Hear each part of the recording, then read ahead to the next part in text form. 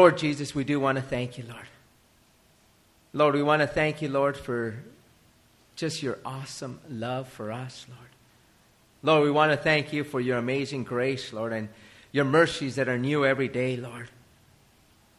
Lord, we know that we fall short, Lord, that we are an unfinished work, Lord. But you still love us, Lord, and nothing can separate us from your love.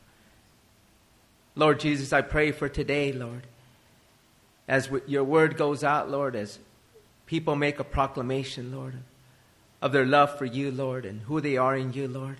I just pray that you would minister to each and every one of us, Lord. That you would speak to all of us, Lord Jesus. That you would just begin, Lord Jesus, to do a great and a mighty work in us, Lord.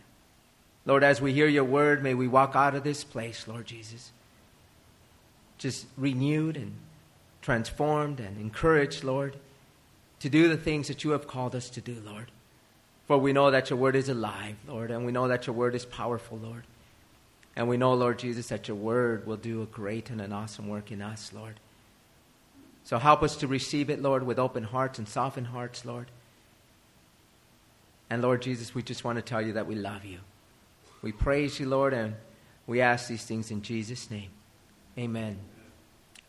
Well, this morning, we're going to actually look at an account of a baptism. We're going to look at an account of a baptism in the New Testament.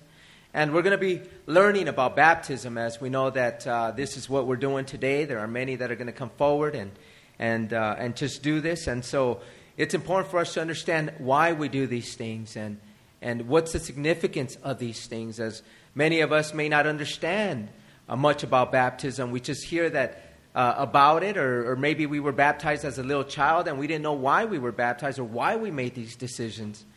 So we go through the word and we explain to you the reasons behind it and why we do this. And so this is why we're going to be going over this account of baptism from the book of Acts. And we're going to actually be in Acts chapter 8 today, and we're going to begin in verse 26. I know that we've gone away from our systematic teaching, but last week was Mother's Day, and today is baptism. So we will return to the book of James, but before we do that, we definitely want to go over this now. And as we know, as you're turning to the book of Acts, one of the things that the Lord told us all to do, He gave us all a great commission. And the great commission that He gave us all was to go out and to make disciples of all nations, to baptize them in the name of the Father and of the Son and of the Holy Spirit. And He told us to teach them to observe all things that I have commanded you. So in other words, what the Lord is trying to tell us, to observe the things that He has told us to do the things that He has shared with us. And so as we do this, as we go through the Word, He's going to remind us about baptism today. And He's going to share with us on this very subject. So let's begin in verse 26. It says there, "Now an angel of the Lord spoke to Philip, saying, Arise and go toward the south along the road which goes down from Jerusalem to Gaza. This is desert." So we have a couple of things here, and what I love about the Word of God is that it always reveals to us different things. You know, you can read a passage or a verse one day, and then you read it another time, maybe a month later or a year later, and there's something else that it teaches us. And so as we read this, there's a couple of things that the Lord has revealed to us today. And the first is the fact that the angel of the Lord spoke to Philip. Have you found it amazing that angels can come and speak to us? Angels can come and visit us. The Bible tells us that, be careful, because one day you may be entertaining an angel. But we see here that an angel came to speak to Philip, to ask him to do something. And what's so amazing about this is that the angel could have done it himself, couldn't he? We see here that, as we're gonna keep reading, that, he's going to instruct them to do something. And we know that the angel could have done it himself. He could have gone and completed the work that God wanted to be completed here. But what he decides to do is to use an angel And what I like about this is that the angel is going to tell Philip to go and to share the gospel. He wants Philip to go and to share it. So in other words, God has never chosen angels to come and to share the gospel. You know what's so amazing about God? Is that He decides to use people like you and me to share the gospel. Isn't that amazing? Have you ever thought about that? He could use anyone, anything. He could use angels, but He desires to use people like you and me. People that fall short. People that are sinners. This is God's amazing grace, right? To choose us and to use us in such a fashion, to be His instruments, to come out and to share the good news. And what is this good news? What is the gospel that I'm talking about? It's about salvation that comes through faith in Jesus Christ. That's the good news. We are not saved by any other manner, any other fashion, any good works that you do. You and I and all people are saved through faith in His Son. That's the only way that you and I can ever be saved. Some of us think that, you know what, if I do good things, right, I'm going to be saved. If I say so many prayers, I'm going to be saved. If I feed the poor or I help my family, you know what, by these good works, I'm going to be saved. None of that is good enough. The only way for us to be saved is when we place our faith in Jesus Christ. And this is the first, this is as we're talking about the things that the Lord wants us to see here. That He has chosen us. And He uses us. And as we're instructed here, we see that the angel goes to Philip. And he's telling Philip, you know what, I want you to go to this place in Gaza. And if you look in verse 4, let's find out where Philip is now.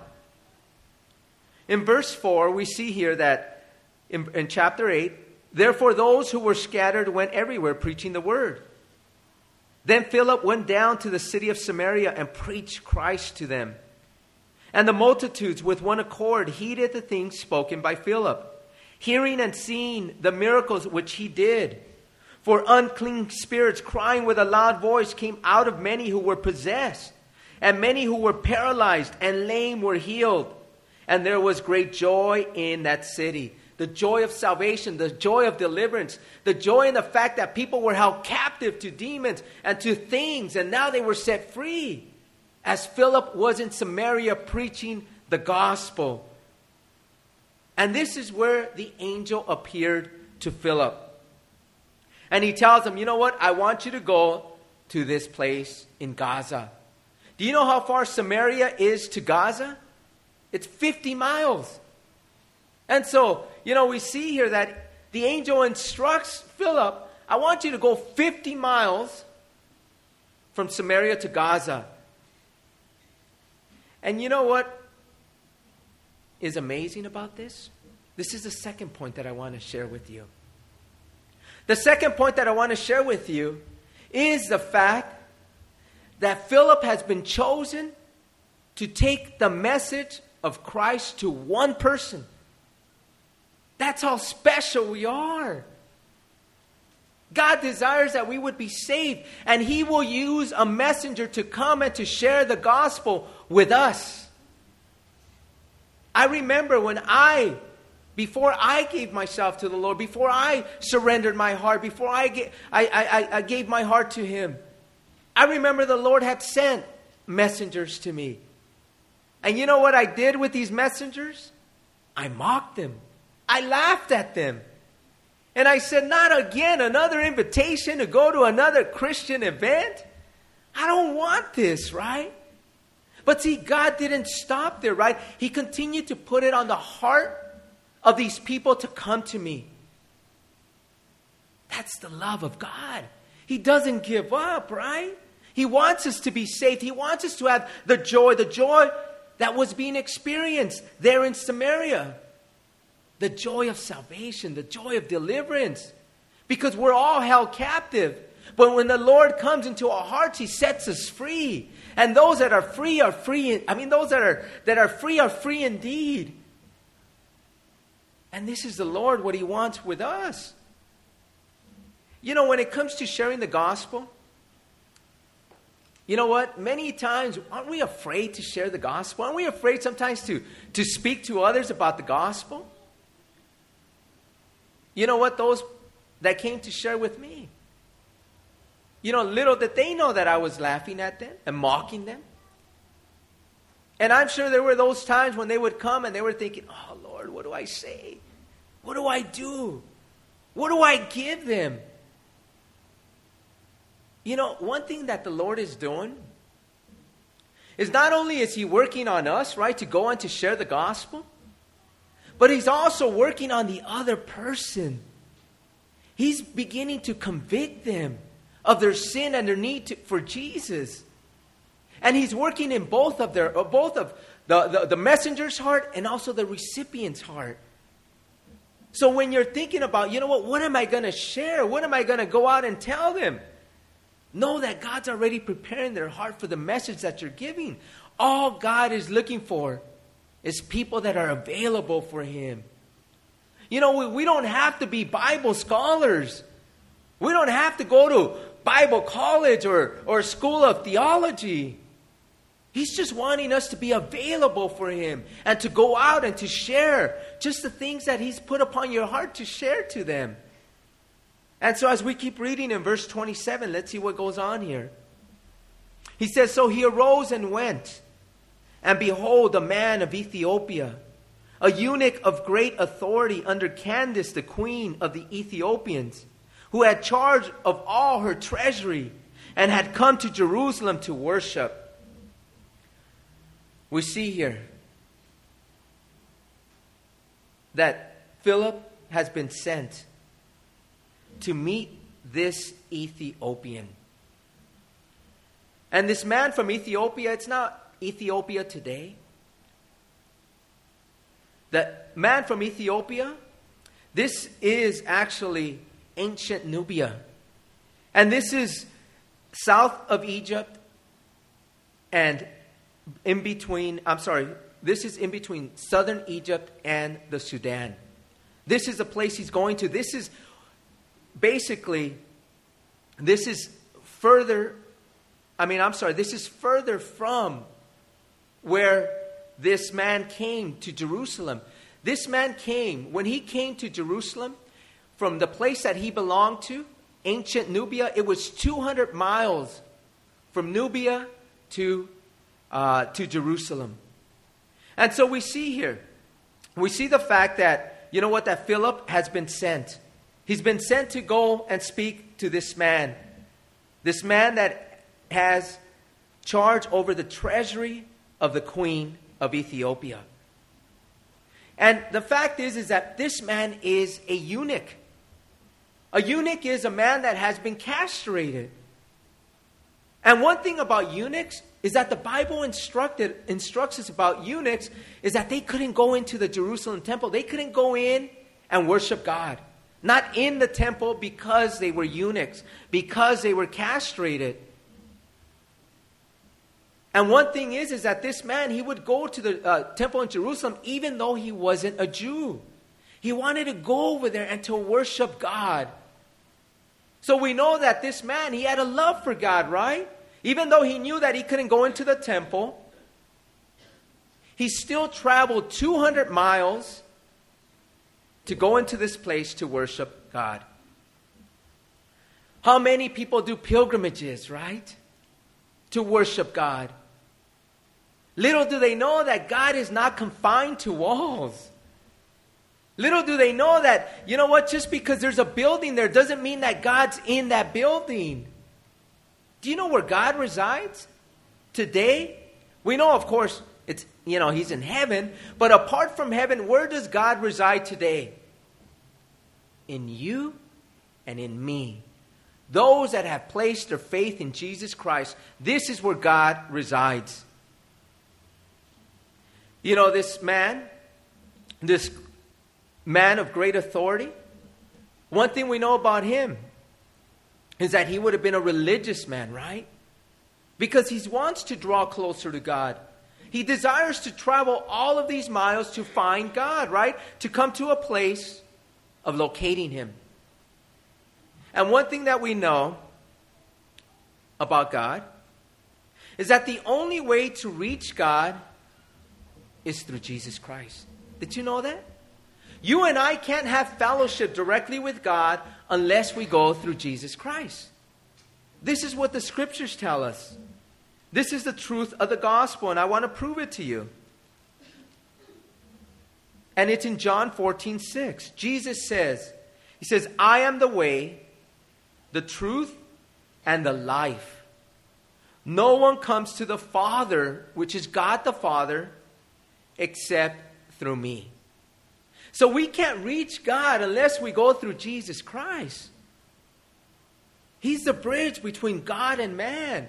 And the only way for us to have fellowship with God again is that we need to surrender ourselves. We need to come to the faith in Jesus Christ. And then our fellowship with God is once again restored. Or it's in a place where it was designed to be. Talking about this Ethiopian eunuch, it tells us that this man was a man of position, right?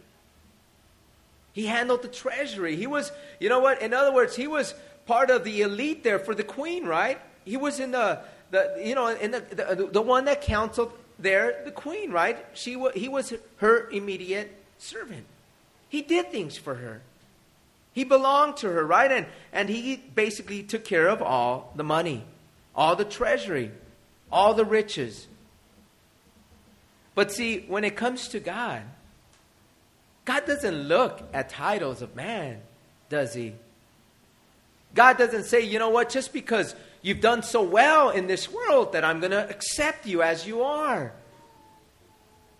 God says none of that. God says, you know what? I come to all of you because you are all sinners. And you are all in need of salvation. You are all in need of a healing.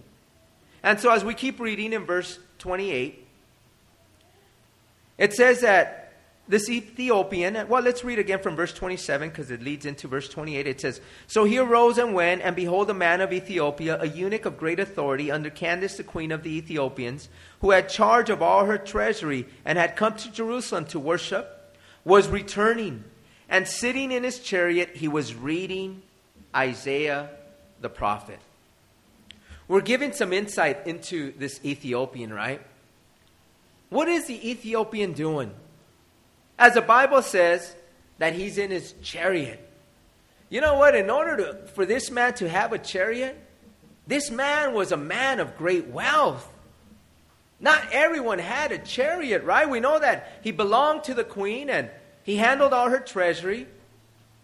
But this man had a chariot. And usually, if he has a chariot, he's also going to have what? A number of servants that are with him. Because he is a man of wealth. He's a man of possession.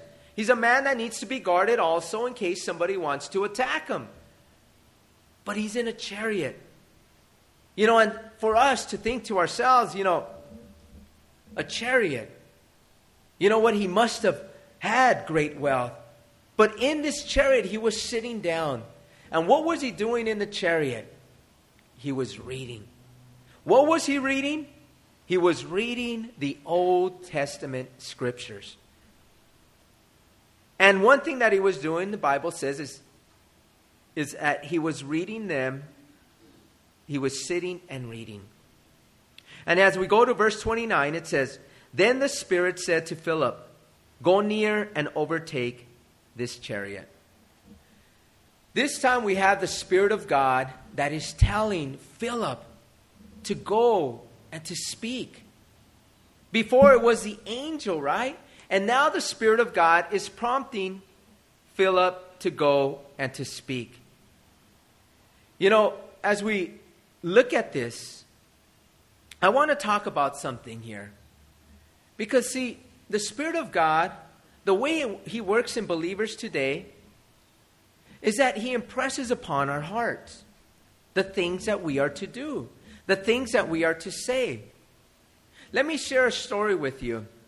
It's an amazing story that happened to me. I went to Argentina one time. And in Argentina, when I went there, we had the indigenous people, right? Because we went into Iguazu Falls. And that's one of the natural wonders of the world, right? It's like our Niagara Falls. While you have Iguazu Falls, that's in Argentina and in Brazil. It borders both countries. And I went into this place. I went to visit. And when I went to visit, there was this group of indigenous people there, the Indians that were there, the native Indians. And they were selling all of their spears and their little knives and their wooden stuff that they have, right, that they make money with. And these things are dangerous because they have slingshots and spears, right? And I was thinking, as my kids were much younger, I was thinking to myself, what am I going to buy them to take them back, right? And I'm looking at all these things. But before I went there, I remember I noticed this man. The man that was selling this stuff, and there was about 4 of them there, 4 to 5 of them. But he caught my eye. And when I saw him, I said, okay, well, you know what? I didn't know what was going on, but I went to go buy the stuff for my kids. And all of a sudden, when I'm talking to him or talking to them, again, I just feel this prompting within my heart to speak to this man. And as I felt this prompting, I went to him and I began to talk to him. And believe me, all of a sudden, I know what the Spirit of God was telling me to do. He was telling me to share the gospel with him. See, I had noticed him, right? And then I drew close to him, and then I began to speak to him. And as soon as I yielded to the Spirit of God's leading, things just started coming out. See, and this is what happens to us. See, I was no Bible scholar. All I knew was what God had taught me through the Scriptures, right? And that's what I began to share. And one thing I know, as I began to share with him, the Spirit of God asked me, or instructed me to ask him who he worships. And that's what I asked him. I said, you know what? Who do you worship? And he began to say, well, in Spanish, he began to say, we worship the sun god. We worship the moon god. We worship, the gods of the stars. And as he began to share these things with me, the Spirit of God had prompted me, and I just asked him, I said, why would you want to worship these gods, right? The ones that, these created things. Why wouldn't you want to worship the one who created them? And then I began to share the good news. And by the end of our conversation, I wasn't done there, right? The Spirit of God was asking me and prompting me to ask him, to receive me, to take in the God that you have been sharing with him about. And so when I shared with him, I said, do you want to receive the God that created all of these things? Instead of worshiping, why do you want to worship the creation versus the one who created it? And he says, yes. And to me, I was like, praise the Lord. Okay, Lord, this was from you, right? As he received it, right? As I was led by the Spirit, and he received the gospel, the good news that salvation can come only through faith in Jesus Christ. So then we said the sinner's prayer, and the other people are looking at him, those that are with him. And then after our conversation, after we talked about this, I asked him, I said, have you ever read or do you know about the Bible? And he says, no. I said, you've never read the Bible? He says, no. I said, the Bible contains everything you need to know about God, about salvation, about this life, and about heaven above. I said, you know what I'm going to do is I'm going to mail you the Bible. And he says, okay. I said, but I need your name and I need your address. I don't know, I know this is a huge park. It's Iguazu Falls. But what's your direct address? So he said, just mail it to the park. And I said, okay, I'll mail it to the park. I said, whose attention do I put? And he said, put to the attention of Jose D. Fernandez. And I'm thinking, oh, God. Jose D. Fernandez. How many Jose Fernandezes are going to be in Argentina, right? Especially in the park. I said, how do I know that you will receive this Bible if I mail it to you? He says, because I'm the leader of the tribe in Iguazu Falls. Can you believe that? This is how gracious our God is. How He chose me to share with the leader of the tribe. And the tribe received the good news, the leader. And so, of course, I mailed them the Bible. And who knows what's happening in Iguazu Falls. But I do know one thing. The leader was saved. And with the leader being saved, how many more will be saved? Pray for Jose D. Fernandez and the tribe. It's in our prayer list, as Richard has instructed you, to be praying for those that are on the prayer list. But see, this is the way the Spirit of God moves. You know, this is a common way that God moves in our lives. You know what? It's not common for us today to hear the voice of God. But it is common for us to feel the impression upon our heart as the Lord leads us and as He guides us. And as He does that, as you take a step of faith, you see where He meets you and He's going to lead and guide you to what He wants you to do. As we keep reading in verse 30, it says, so Philip ran to him and heard him reading the prophet Isaiah and said, do you understand what you are reading? You know what's so awesome? Is that as the Spirit of God shares with Philip to go near and to overtake, what is it that Philip does? He doesn't just walk, right? He doesn't say, okay, Lord, what am I going to say? What am I going to do? Holy Spirit, I don't know what to say. I'm nervous. I'm confused. You know what he does? He runs. Isn't that amazing? How many of us, when God tells us to do something, do we run? Are we anxious to go out and do it? You know, you see this man that is being led by the Spirit of God. He's anxious. He runs. He just doesn't, think about it or contemplate it. He runs and he does what God is asking him to do. And what he does is, as he gets there, he hears Isaiah reading the gospel or reading the Old Testament scriptures. And it was very common at this time that when you would read out loud. And so as he hears them reading, Philip says, do you understand what you're reading? You know, it's an important question for all of us. Do we understand what we read? I want to talk about this because I remember when I was young, as a boy. I remember when I was in religion. People would tell me, don't read the Bible. Don't read it because you won't understand it. There's only certain people that understand the Bible and can read the Bible to you and explain it to you. They were half right. Because they neglected to disclose the whole truth. See, yes, as a non-believer, and we're not talking about one that, we're talking about one that hasn't surrendered his heart to the Lord. As a non-believer, when we read the gospel, it will not make sense to us. I want you to know that. The Bible will not make sense to you if you haven't surrendered your life to Jesus Christ.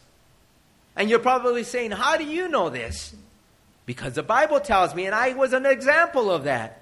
And I want us to turn to 1 Corinthians chapter 2, verse 14.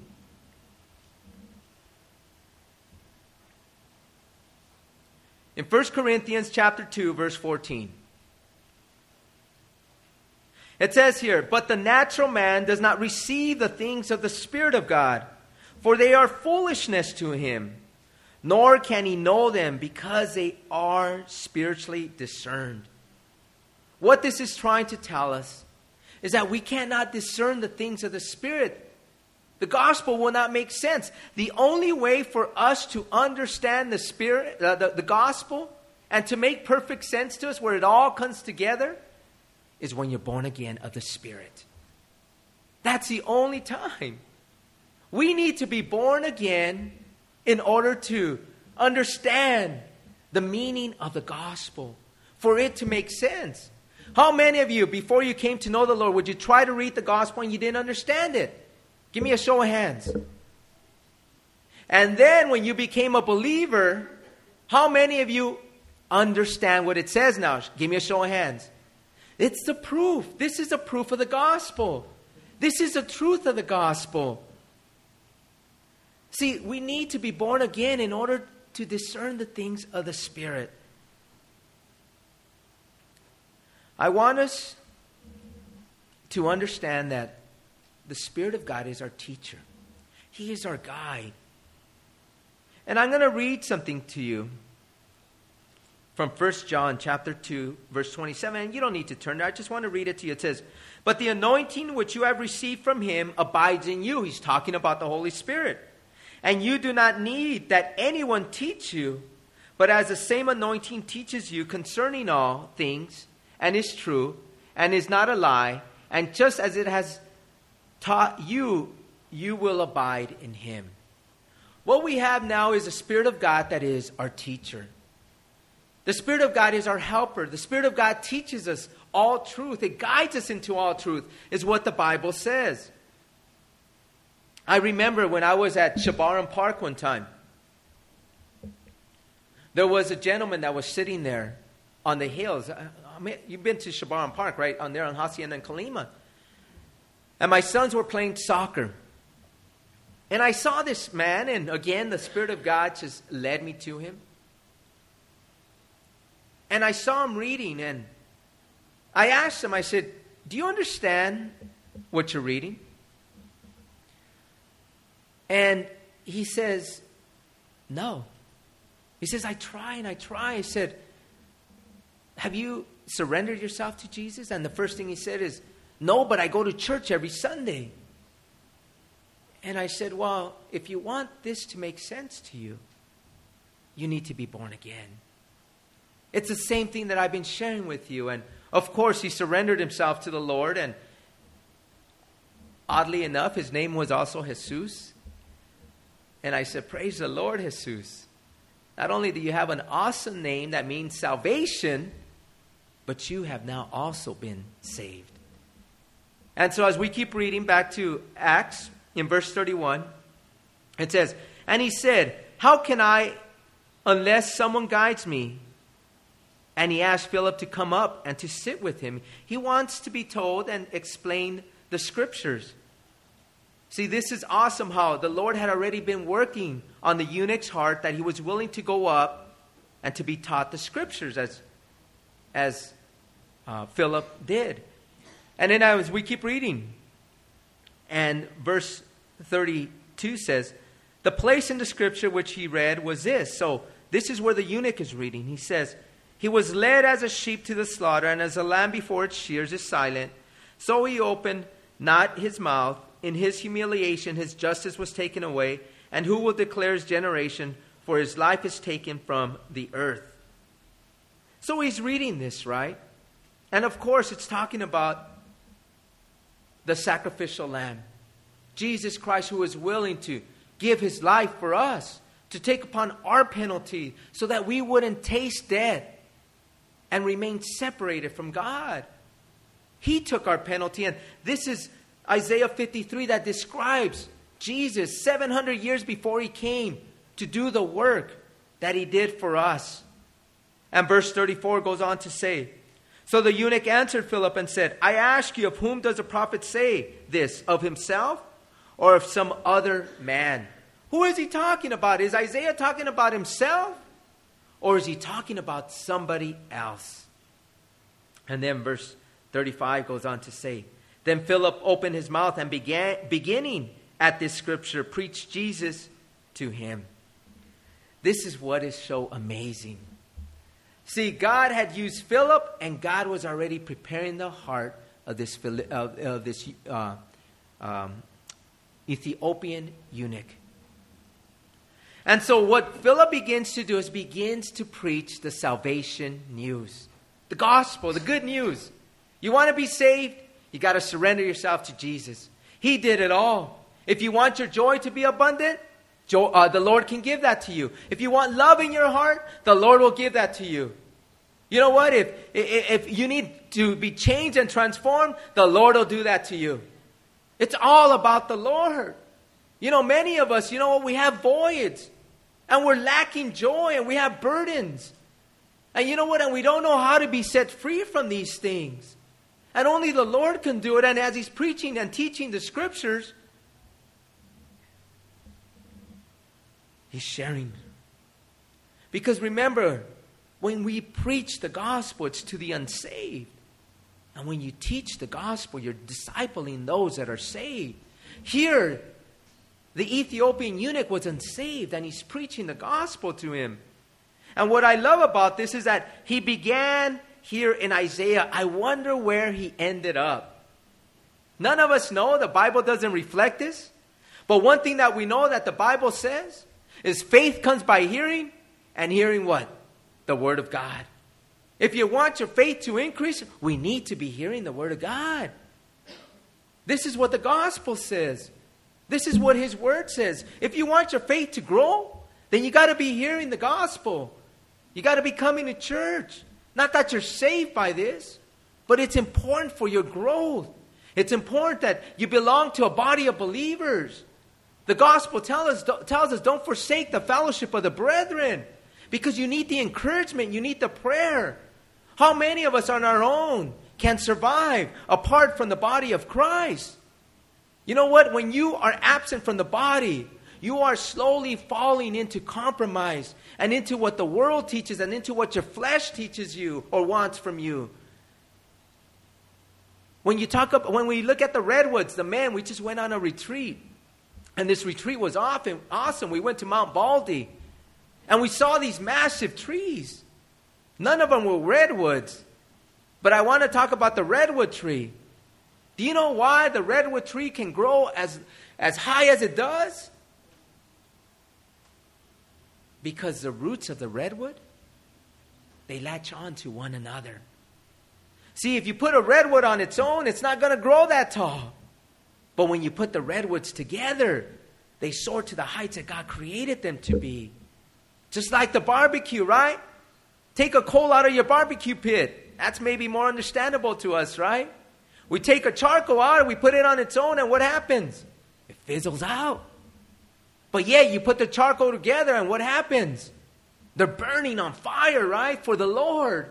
And this is what the Lord wants from us. That's why it's so important to be in fellowship. I mean, we need to be refueled, right? Well, how do we survive from Sunday to Sunday? Come to a midweek service. Go to fellowships. Be a part of these things as the Lord wants to have you burning, having a passion for Him, and not for the things of the world that want to take our attention. So as we're here, verse 36 says, "Now as they went down the road, they came to some water. And the eunuch said, 'So here is water. What hinders me from being baptized?'" How does a eunuch know about baptism? And remember, baptism started with the New Testament, right? When the New Testament church began. We know that John the Baptist baptized people for the remission of sins. But that's not why we get baptized these days, right? When Jesus Christ came, He came for another reason, and we're going to go over that in just a second. But one thing that we know is that He requests to be baptized. When we think about this, how did He know? Maybe the Ethiopian eunuch saw others being baptized, right? Or maybe Philip explained to him why he needed to be baptized. And let's read in verse 37. It says, "Then Philip said, 'If you believe with all your heart, you may.' And he answered and said, 'I believe that Jesus Christ is the Son of God.'" This is a prerequisite for baptism. Okay?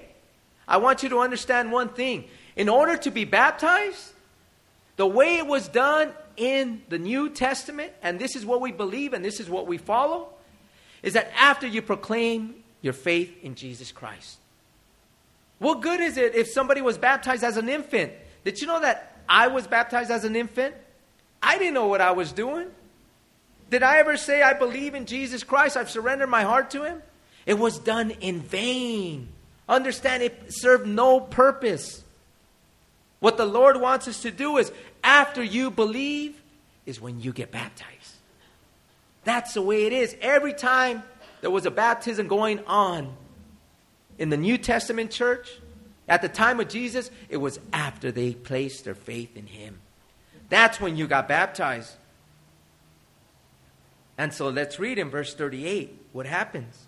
So he commanded the chariot to stand still. And both Philip and the eunuch went down into the water, and he baptized him. And now when they came up out of the water, the Spirit of the Lord caught Philip away, so that the eunuch saw him no more. And he went on his way rejoicing. You know what's so awesome about this? Is that they see water, right? Again, you know what? Nothing is by coincidence. God arranged it all where there would be water so that we can be taught the scriptures the way they're taught today, so we can have an account the way it happened, so that I can be teaching you today about baptism. God is sovereign over all. God knows all. And God put water there because he wanted this Ethiopian eunuch to be baptized. And so he says, you know what? Let's go into the water and be baptized. And this is exactly what happened. Philip baptizes him. And you know what's so amazing? Now when they came up out of the water, the Spirit of the Lord caught Philip away. But the eunuch, when he went away, he went rejoicing. Do you remember when you got saved? How were you when you got saved? Weren't you so happy? Weren't you like, you know what, so amazed and so happy about your salvation? I remember when I got saved, I was just rejoicing. I remember when I first went to church, you know what, the devil kept telling me, you don't need to raise your hand. You don't need to raise your hand. Don't take him in. Don't receive Jesus. You don't need Jesus. And every time I left empty. I was like, man, why didn't I raise my hand? I wanted to. I couldn't. Because I was listening to the wrong voice. The voice that was telling me, surrender yourself to me, was the one I finally surrendered myself to. And when I raised my hand, I felt liberated. I felt like, I can't believe this. It feels good to surrender my heart to Jesus Christ. And I remember when I went, after the prayer counselors talked to me, I remember I couldn't wait to get home and to share with my wife that I had received Jesus Christ. I remember getting in my car and I remember speeding home. Praise God, I didn't get a ticket. But I remember I couldn't wait to get home. I couldn't wait to get home because I was rejoicing. There is something that happens in us when we say yes to Jesus, when we allow Jesus to come into our hearts. There's a joy that you can never see, that you can never experience apart from him. There's a love that you have for him and for others that you've never experienced before. There's a fullness that happens in our lives. And then we begin to see that we're liberated from the sin that we were held so captive to. There's a rejoicing that goes on. And we know that this is what happened to him. What happened to this Ethiopian eunuch? Who knows? One thing that I do know is I'm sure up in Nubia, where there were people that were being saved. People that were coming to Christ. It's just like us, right? It starts with one. One person comes to the Lord, and what happens? It's a snowball effect where you have your sons and your daughters and your brothers and your sisters and your parents coming to the Lord. But it starts with one bold person that says, you know what? Yes, Lord, I need you. I'm tired of this life apart from you. And I want you in my life. Transforming me, changing me, making me more like you because I'm sick of who I am. And this is what the Lord does. When we talk about baptism, I want to share these things with you because it's important for us to understand. You know, when it talks about baptism, we practice this. And the way it's done is that we are immersed in water. We are immersed in water because that is the man that no longer lives. And the man that comes out of the water is a new man in Christ. And why do we get baptized? Because God commanded you to. You know, there's so many people that are so afraid of getting baptized. Do you know the way it was practiced before is as soon as they surrendered their hearts to Christ, they were in the water being baptized. The problem today is that we don't have all the water around us. But we got to plan it. But the important thing is as soon as you're saved, you should be asking your pastor, you know what, when is there going to be a baptism? I want to be baptized. And what's so awesome is it takes one person to say, I want to be baptized. And then there's others that follow. Again, it starts with one. And as we read, those that are baptized are the ones that have placed their faith in Jesus Christ. And we do it after we surrender our hearts to Him. Why do we immerse you in water? I want you to turn to the Gospel of Matthew. In the Gospel of Matthew, chapter 3, verse 13.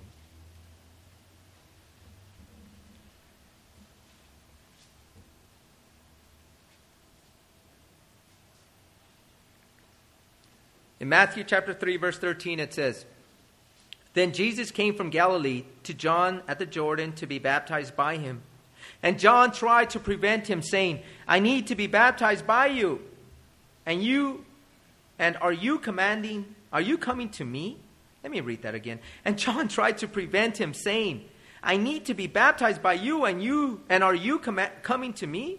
But Jesus answered and said to him, Permit it to be so now, for thus it is fitting for us to fulfill all righteousness.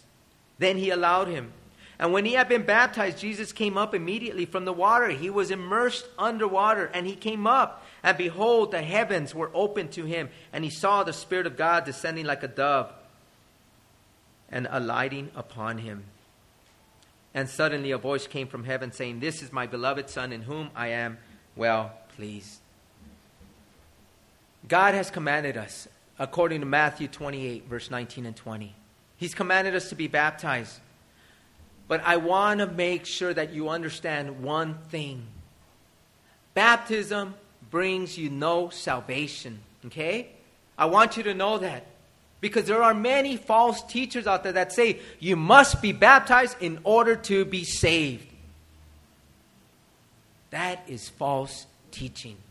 This is why they baptize babies as infants. And they think because they're baptized that now they are saved. But yet they will live lives that are contrary to what? To somebody that has surrendered their lives to Christ. So how could they be saved? We all know the obvious one, right? The thief on the cross. He went into heaven without being baptized, right? Jesus said, Today you will be with me in eternity, right? In paradise. That's an obvious one. But the one that always baffles those that preach or teach you to be baptized for salvation is when you ask them, was Abraham baptized? Was Moses baptized? Was King David baptized? So you're saying that in order to be saved, you got to be baptized. So where are they? We know that they're in heaven because Moses and Elijah came down with Jesus, right? On the Mount of Transfiguration. They are in heaven, but yet they weren't baptized. Do you understand? Baptism is not the means for salvation. The means for salvation was a prerequisite that Philip talked about. You must believe. In order to be saved, we must believe. And that's what baptism is about. It's about showing everybody who you believe in. It's about showing everybody, you know what? I am a new man in Christ. And I want to proclaim it to the world that I serve Him. I am accountable to all of you now as I gave my life to Him. I am not ashamed. I'm not a closet Christian. I want to show you all my love for Christ. And so that's why we have baptisms today. Just to show everybody the change that is going on in you. And now everybody can see it. Everybody can see the fact that you are a new creation. Old things have passed away. All things become brand new. So now we're going to pray, and we're going to give the opportunity for those that may not, that haven't given themselves to the Lord, that haven't surrendered yourselves to the Lord. You know, we heard about it today, and God wants to save you. That's why you're here. You're hearing the good news. You're here because He wants to save you. He wants to restore fellowship with you and God the Father. And the only way to do that is through faith in Jesus Christ. Let us pray. Lord Jesus, we want to thank you, Lord, for your word. We want to thank you, Lord Jesus, for just revealing the truth that comes through you, Lord. We know that as we hear the truth sets us free. Many of us have been living in bondage to lies and to deception, but your word sets us free, Lord. But we know that the truth of the gospel is that we can only be saved by faith in your Son, Holy Father. And if there's anyone here in this place that wants to be saved, to spend eternity, the rest of your life in heaven, the only way to do that is by accepting Jesus into your hearts. If there's anybody that wants to do this, I ask that you will raise your hand and we will pray for you. Anybody want to receive Jesus, raise your hand and we will pray for you. Amen. Anyone else? Anyone else before we close? Amen. Amen. Anyone else? Don't be listening to that wrong voice. There's a voice that doesn't want you to experience all God has for you. If you want Jesus in your life, if you want to experience all that He has for you, raise your hand and we will pray for you. Anyone wanting to do that before we close? Anyone else? Anyone else before we close? Anyone else? Anyone else? Anyone else? Lord, you saw these hands that went up, Lord. Lord, they wanted you, Lord. They want you in their lives, Lord. And we know, Lord Jesus, that as they surrender themselves to you, you will never leave them or forsake them, Lord. They have been sealed by your Spirit, Lord, for your glory and for your honor. And so, Lord Jesus, we just thank you, Lord, for the work that you've done here, Lord. For we know that salvation is a miracle of God because no one can save themselves but you. And so, Lord Jesus, we just thank you, Lord, for this work. We give you praise, glory, and honor, and we pray this in Jesus' name. Amen. I'd like to call the worship team up.